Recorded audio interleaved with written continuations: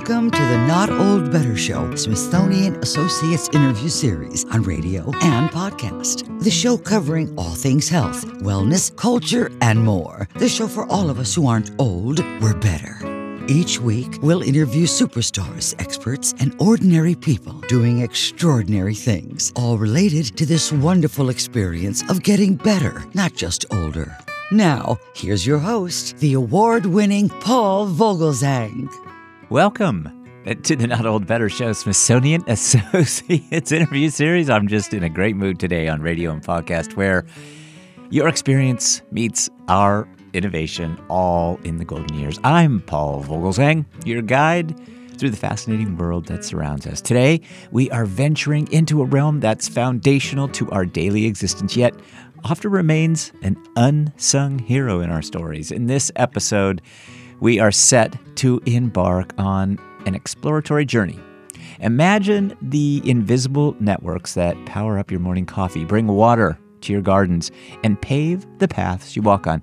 This is the world of infrastructure, silently supporting every facet of our lives. Joining us today is special guest Smithsonian Associate Deb Chachra, author of the enlightening new book, How Infrastructure Works Inside the Systems That Shape Our World. Deb's experience growing up where access to everyday utilities was a challenge has given her a unique appreciation for these essential systems. She's here to share her insights and expertise, highlighting how crucial infrastructure is, especially in the lives of our Smithsonian Associate Not Old Better Show audience. Deb Chachra will be appearing at Smithsonian Associates coming up, so please check out our website for more details on Deb Chatra's Smithsonian Associates presentation titled How Infrastructure Works Inside the Systems That Shape Our World. But we have Deb Chachra today, and today's conversation goes beyond mere appreciation. We are diving into actionable insights. How can we, as proactive members of society, contribute to the sustainability and improvement of the infrastructure that underpins our daily lives?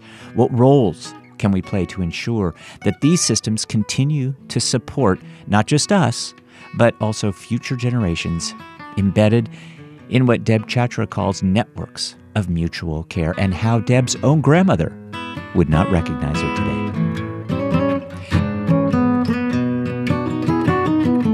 If my great-great-grandmother were to see me on an evening, puttering around my apartment, making dinner for myself, doing small household chores, or just sitting on the couch reading, she could easily conclude that I was an entirely self-sufficient loner, because my daily life looks so different from hers.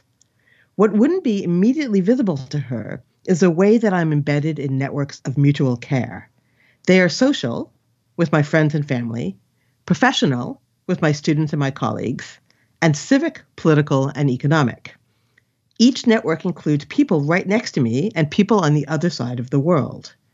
Even though the source of my water or the energy that powers my lights is invisible from inside my home, these infrastructural systems, with the technologies, organization, and enormous amount of human labor needed to keep them functioning, are also networks of mutual care in which I am inextricably bound. Just like infrastructure, the human work of caring for other humans is also generally taken for granted, underappreciated, and undervalued.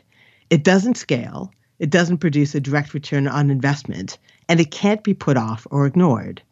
Nor can it easily be replaced. Care is so dependent on context and on embodied human interaction that it can't easily be automated, made efficient, or optimized.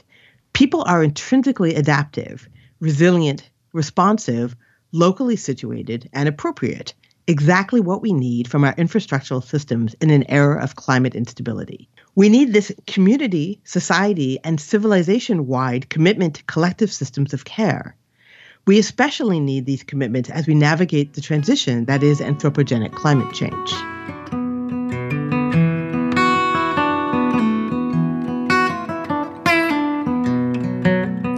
That, of course, is our guest today, Smithsonian Associate, Engineering Professor, and author Deb Chachra, reading from her new book, How Infrastructure Works Inside the Systems That Shape Our World. So, wherever you are, Whether settling into your favorite chair or post-holiday enjoying meal, or you could be out enjoying a brisk walk. Join us for this enlightening journey. Let's celebrate the unseen and understand the profound impact of the intricate world beneath our feet and all around us. Stay with us here on the Not Old Better Show Smithsonian Associates interview series as we start this fascinating conversation with Deb Chachra. Deb Chachra, welcome to the program. Thank you so much for having me. This is really going to be a wonderful conversation. I'm excited about this. I grew up in a household of builders, and your subject, of course, and your new book for Smithsonian Associates is How Infrastructure Works Inside the Systems That Shape Our World. Congratulations on the book, and I hope all's well, and I'm looking forward to just jumping right into this. So let's do that. And let's start, perhaps, Deb, with just tell us briefly about your upcoming Smithsonian Associates presentation. You're going to be using Zoom to engage our audience. We're all on Zoom these days. Maybe tell us a little bit about what you're going to do there, too. Well, I have to say I'm kind of excited because the book is all text, and the joy of actually giving a book talk, whether on Zoom or in person, is that I get to share some of the wonderful sort of photos and images from the places that I've been. So that's certainly one of the things that I'm most looking forward to, that things that I described using words, I now get to share photos of. But of course, I'm an engineering professor, so have been teaching for many years, including many educators teaching heavily on Zoom during the pandemic. So certainly, I understand that it lends itself to these types of broad conversations. Mm-hmm. Yeah, I think that is particularly nice because when you think about infrastructure, at least for me, when they work really well, they're kind of hidden in plain sight. And yet we know when something doesn't work and isn't working. And our own street where we live is full of potholes. I would chalk that up perhaps to some infrastructure needs, and there are many others.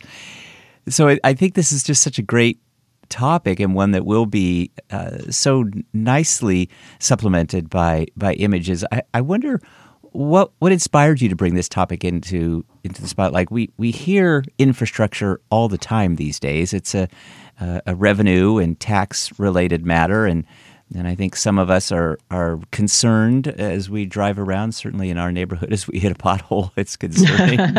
But what does this all mean to you? And as an engineer, of course, it means a lot. But perhaps tell us what the book represents in your world.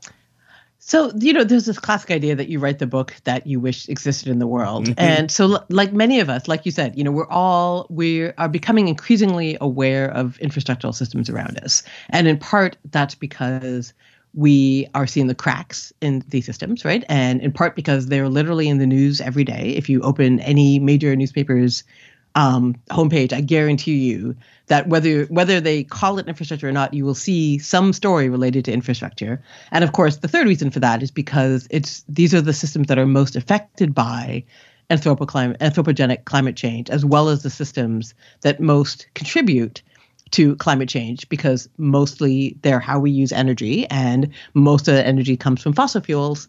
So so our infrastructure is kind of in our perception in these kind of three different ways, right? The direct experience of it, and then the understanding that these systems are going to be affected by climate change. So it is absolutely a thing that is something that we are all increasingly aware of in both good and bad senses.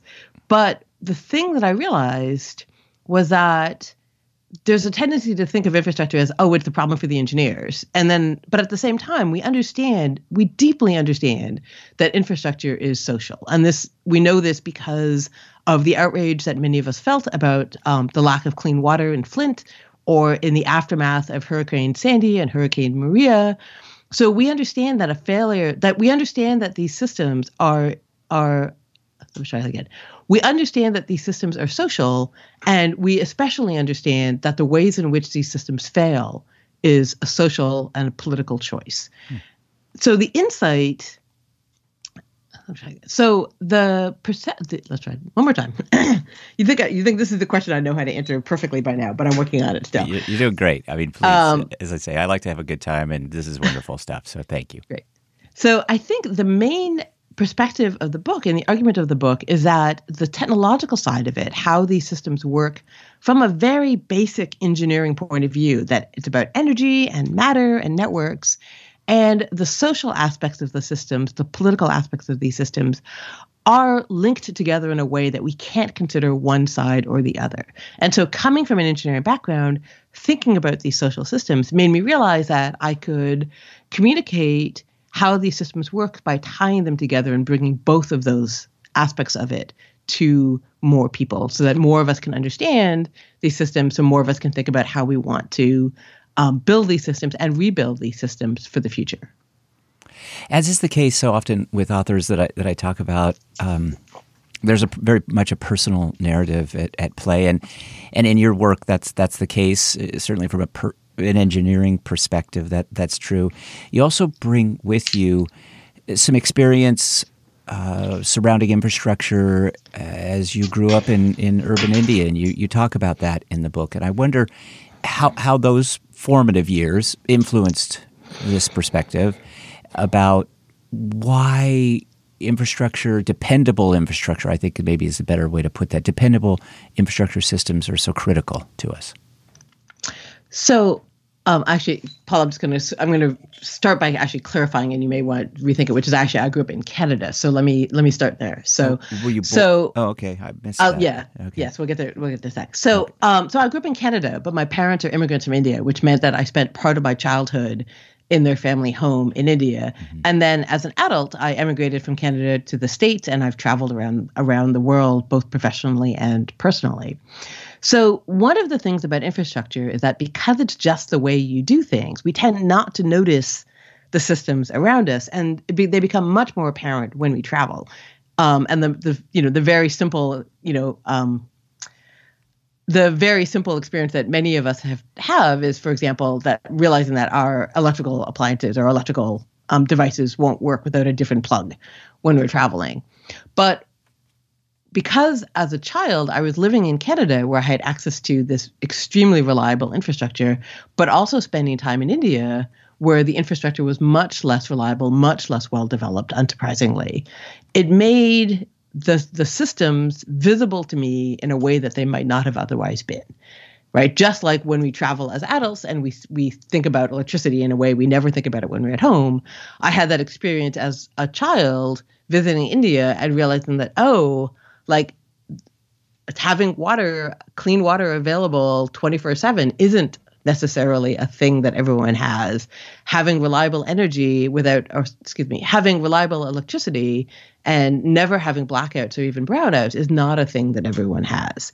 So being exposed to living in different places as a child meant that I was exposed to different kinds of infrastructure and different sort of levels of different quality of infrastructure.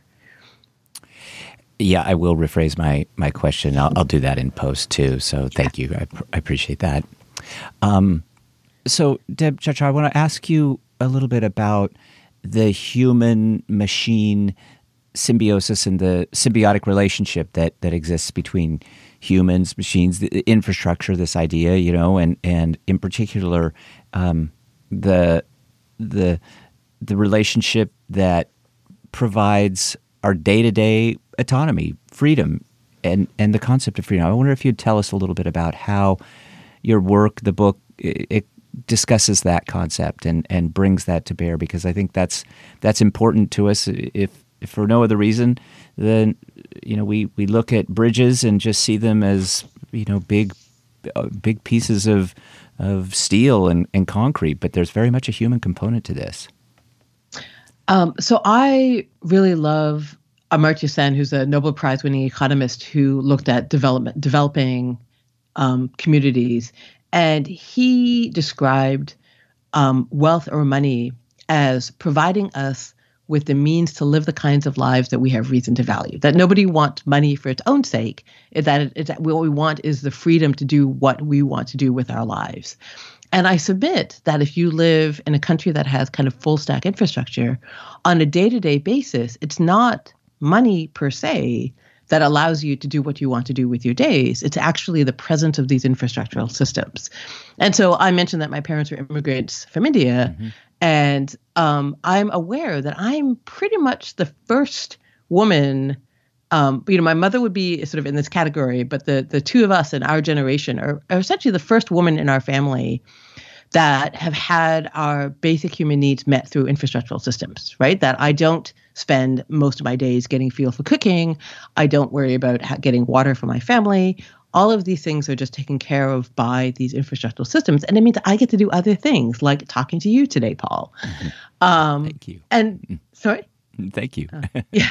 So at a very, very basic level, because these systems meet our basic needs, they mean that that's not what we have to do every day. And this has long been an argument for why we want to build out these systems and why we want to build them out for everyone, is because they enable civic, political, economic participation, because it means that you get to do things other than taking care of your basic needs. And then, of course, as we also know, as we use telecommunications and mobility, it enables us to do things like connecting with people in new ways, creating economic systems that go farther, creating sort of new types of activities, new types of connections with each other.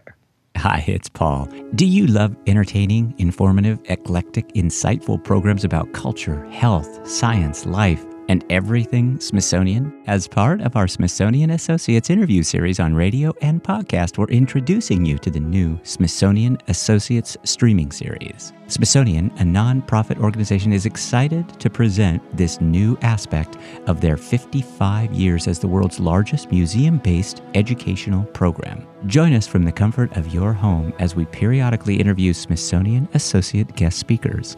Our audience here on radio and podcast can explore our website for more information, links, and details at notold-better.com. Thanks, everybody. Our guest today is Deb Chachra. Deb Chachra has written the new book, How Infrastructure Works. Deb Chachra will be appearing at Smithsonian Associates coming up. We'll put links so that our audience can find out more information about Deb's book, about her upcoming presentation, and details about the tickets and availability. Deb, thanks so much for joining us. I want to talk about something that I think we both understand you much differently than me and perhaps our audience, but there's this economic conundrum, really, this kind of very important element behind infrastructure.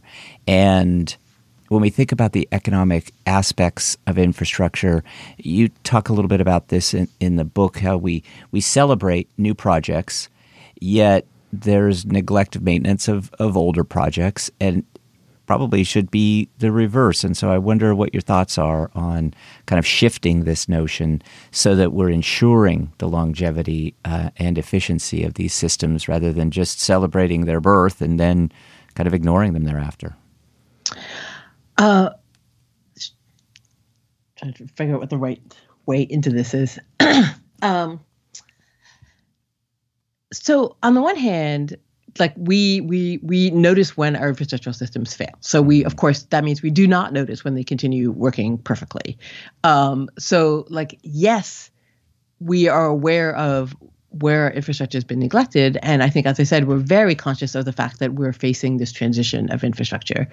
So we, sorry, I'm going to start this over again. I feel like I'm trying to parse. Let me think about parsing your question, Paul. Mm-hmm.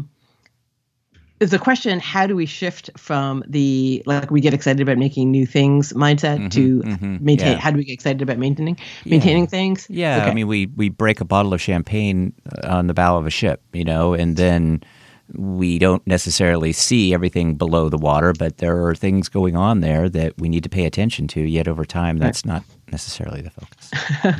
And so on the one hand, it's like, I don't think, like, yes, I think we should be committed to the care and maintenance of these systems, but I don't think it's a thing that most of us don't want to think about this on a daily basis. That's kind of the point, right, about having infrastructure. So that's kind of the first thing, right, is having that sort of society-wide commitment to maintaining and taking care of these systems at a level that we're all happy with, a level that does not involve, for example, the American Society for Civil Engineers telling us that our infrastructural systems get a C plus grade. Mm-hmm. But the other piece of it is that, in a sense, that particular ship has kind of sailed. And actually, it's sailed in a really wonderful way, which is that we all understand that we are looking at anthropogenic climate change and that we need to think about decarbonizing these technological systems. Mm-hmm. And so the idea of, we just need to maintain our systems is actually not where we are. We're at the cusp of this technological transformation of all of our systems to go from being powered mostly by fossil fuels to being powered by renewable energy. So for the last, for our lifetimes, for myself and for our listeners, for our lifetimes, we've pretty much had the sort of status quo, right? We've had these systems, and the new thing is telecommunications, but everything else has been functioning pretty much the same way over our entire lives.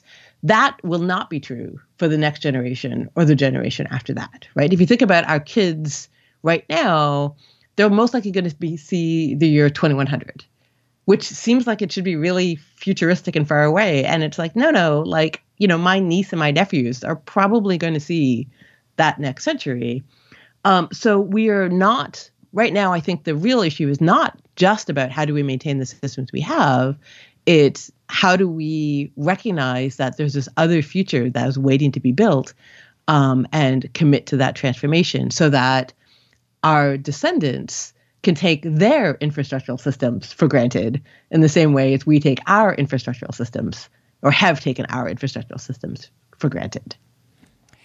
Thank you for that. And so you use the phrase in a really wonderful way. It's changing from a focus to perhaps another vision, and maybe a vision of sustainability is what kind of comes to mind to me. And so I think about innovation, and your book it offers a kind of a hopeful tone, and you do refer to this as kind of being a wonderful next step in many, many ways. So what is it about the future, and in particular some of the innovative approaches that you believe will lead to our future and a sustainable one for our infrastructure? So this sounds like a very weird thing to say, but a lot of it is just kind of basic physics that we live on a planet. We live, on a blue marble. It's suspended in space. Mm-hmm. It's surrounded by void, and we are bathed in sunlight. Right. Mm-hmm. So there is more sunlight arriving on the Earth than we could pretty much ever reasonably use. All human activity, if all humans on Earth used energy, let's try it again. If all humans on Earth used energy at the same rate as, say, North Americans, that would still only be a fraction of a percent of the amount of energy that's arriving on our planet every day. But the flip side is we are, in fact, surrounded by vacuum, right? Nothing really comes in or out. So what that means is that we have unlimited amounts of energy and extremely finite amount of stuff, of atoms, of matter. And for most of human history, we've treated energy as scarce because we could pretty much only get it by, finding things that we could burn, which was first, things like wood, and then became increasingly fossil fuels. And we also treated matter as kind of infinite, right? You could dig it out from somewhere, and then you could use it, and then you could dump it later.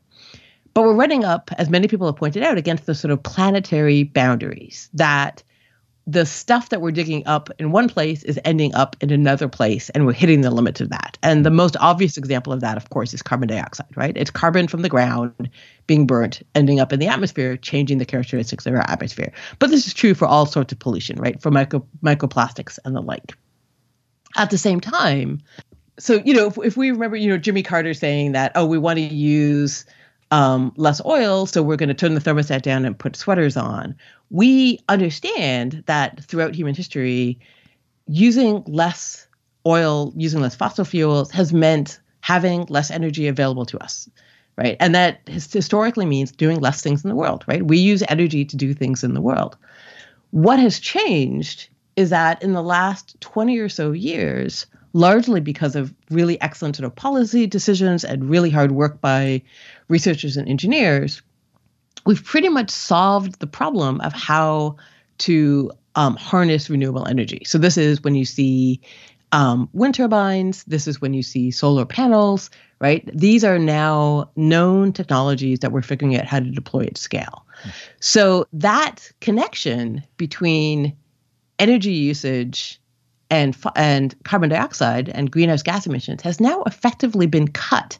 We can reduce our carbon dioxide emissions without reducing the amount of energy that we use, without necessarily turning down the thermostat and putting on a sweater. And this is unprecedented. But this does recognize the actual reality of our planet, which is that we have lots and lots of energy, but we don't have unlimited amounts of matter collectively.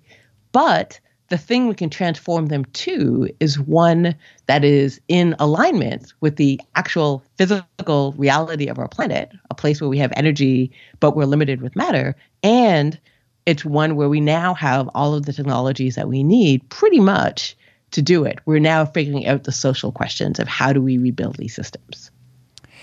Deb Chachra, this new book is titled How Infrastructure Works Inside the Systems That Shape Our World. It's getting great reviews. Clive Thompson, author of Coders, The Making of a New Tribe and the Remaking of the World, says how infrastructure works gives you X-ray vision into our built environment. It's also a ton of fun to read. Chachra is a gifted stylist and a first-rate intellectual guide. I thought that said an awful lot about the book, Deb Chachra. And I just really appreciate your time. We're looking forward to seeing you at Smithsonian Associates coming up. I really just have one final question for you. How can we, as your audience, the average person, readers, how can we get a little bit more involved in the infrastructure that we rely on daily? What role does education play in that, and maybe teach us and inspire us a little bit?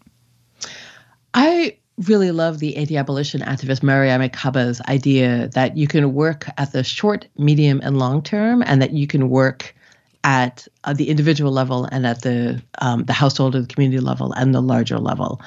And because I'm a giant nerd, I think of this as a 3x3 matrix, right? What can I do in the short term by myself? And what can I do in the long term as a society? And so then it's like, okay, well, what can I put in each of these, each of these 9 boxes? And one of the things that I really want people to take away with is that there's no right way or wrong way to do this. There is an enormous amount of work that has to be done. And we all have different capacities to do different things at different scales. So some things might be really hard for you to do at an individual level. So I live in an apartment. And so, my heating is shared with the building. So I'm not the person who gets to individually decide, I'm going to take out the furnace and put in a heat pump. I am someone who can decide, you know what, I'm going to buy an induction burner and use that instead of my gas stove. But then I live in Cambridge, Massachusetts, and Cambridge has a program to purchase renewable electricity that the city just sort of manages. So you can just ask the city to say, hey, I would like to have all of my energy come from renewable sources, and they talk to the utility company and they make it happen. So everyone has access to different things that they can do, and it really is dependent on your sort of individual household and where you live and what kind of life you lead. But if we think of it in terms of what can you do on the short, medium, and long term, what can you do at the sort of individual or the community or the larger level, then that provides lots of entry points for thinking about how to make these kinds of changes. Thank you. Deb Chachra has been our guest today, author of the new book, How Infrastructure Works. When we think about reservoirs and transformers, sewers, cables, pipes that deliver water and importantly, energy today. This is all in the book and will be featured in the presentation by Deb Chachra at Smithsonian Associates. Thanks so much for your time. Again, congratulations on the book. And as you do more work on this, I know our audience will be interested. We'd love to have you back, so I'll just throw that out selfishly for you. But thank you for your time today, and my best to you. Have a great rest of your day, Deb. Great. Thanks, Paul. I'm sorry we went over. Thank you for having me today. Oh, no, that's fine. That's great. As we bring today's episode of the Not Old Better Show to a close, I want to extend a heartfelt thank you to Smithsonian Associate Deb Chachra for joining us. Deb, your insights and the deep dive into your new book, How Infrastructure Works Inside the Systems That Shape Our World, have been nothing short of enlightening. And for our audience, eager to learn more, Deb Chatra's upcoming presentation at Smithsonian Associates is an event not to be missed. Check out our website for all the details. A big shout out, of course, to the amazing Smithsonian team for all they do to support the show and for making these conversations possible. And to you, our cherished listeners here on radio and podcast, your presence and enthusiasm are what make the Not Old Better Show a beacon for knowledge and inspiration. But our conversation doesn't end here. Let's keep it going on social media. You can find us on Facebook, Twitter, X, Instagram, and LinkedIn. Just search for the Not Old Better Show on Linktree and everywhere, and join our growing community. Don't forget to like, follow, and share. As always, remember our mantra: talk about better. Stay well, stay safe, and let's continue this journey of discovery and conversation. Be sure to tune in next week for another engaging episode of the Not Old Better Show, Smithsonian Associates interview series on radio and podcast. Thanks, everybody, and until next week, let's talk about better. Thanks for joining us this week on the Not Old Better Show, Smithsonian Associates interview series on radio and podcast.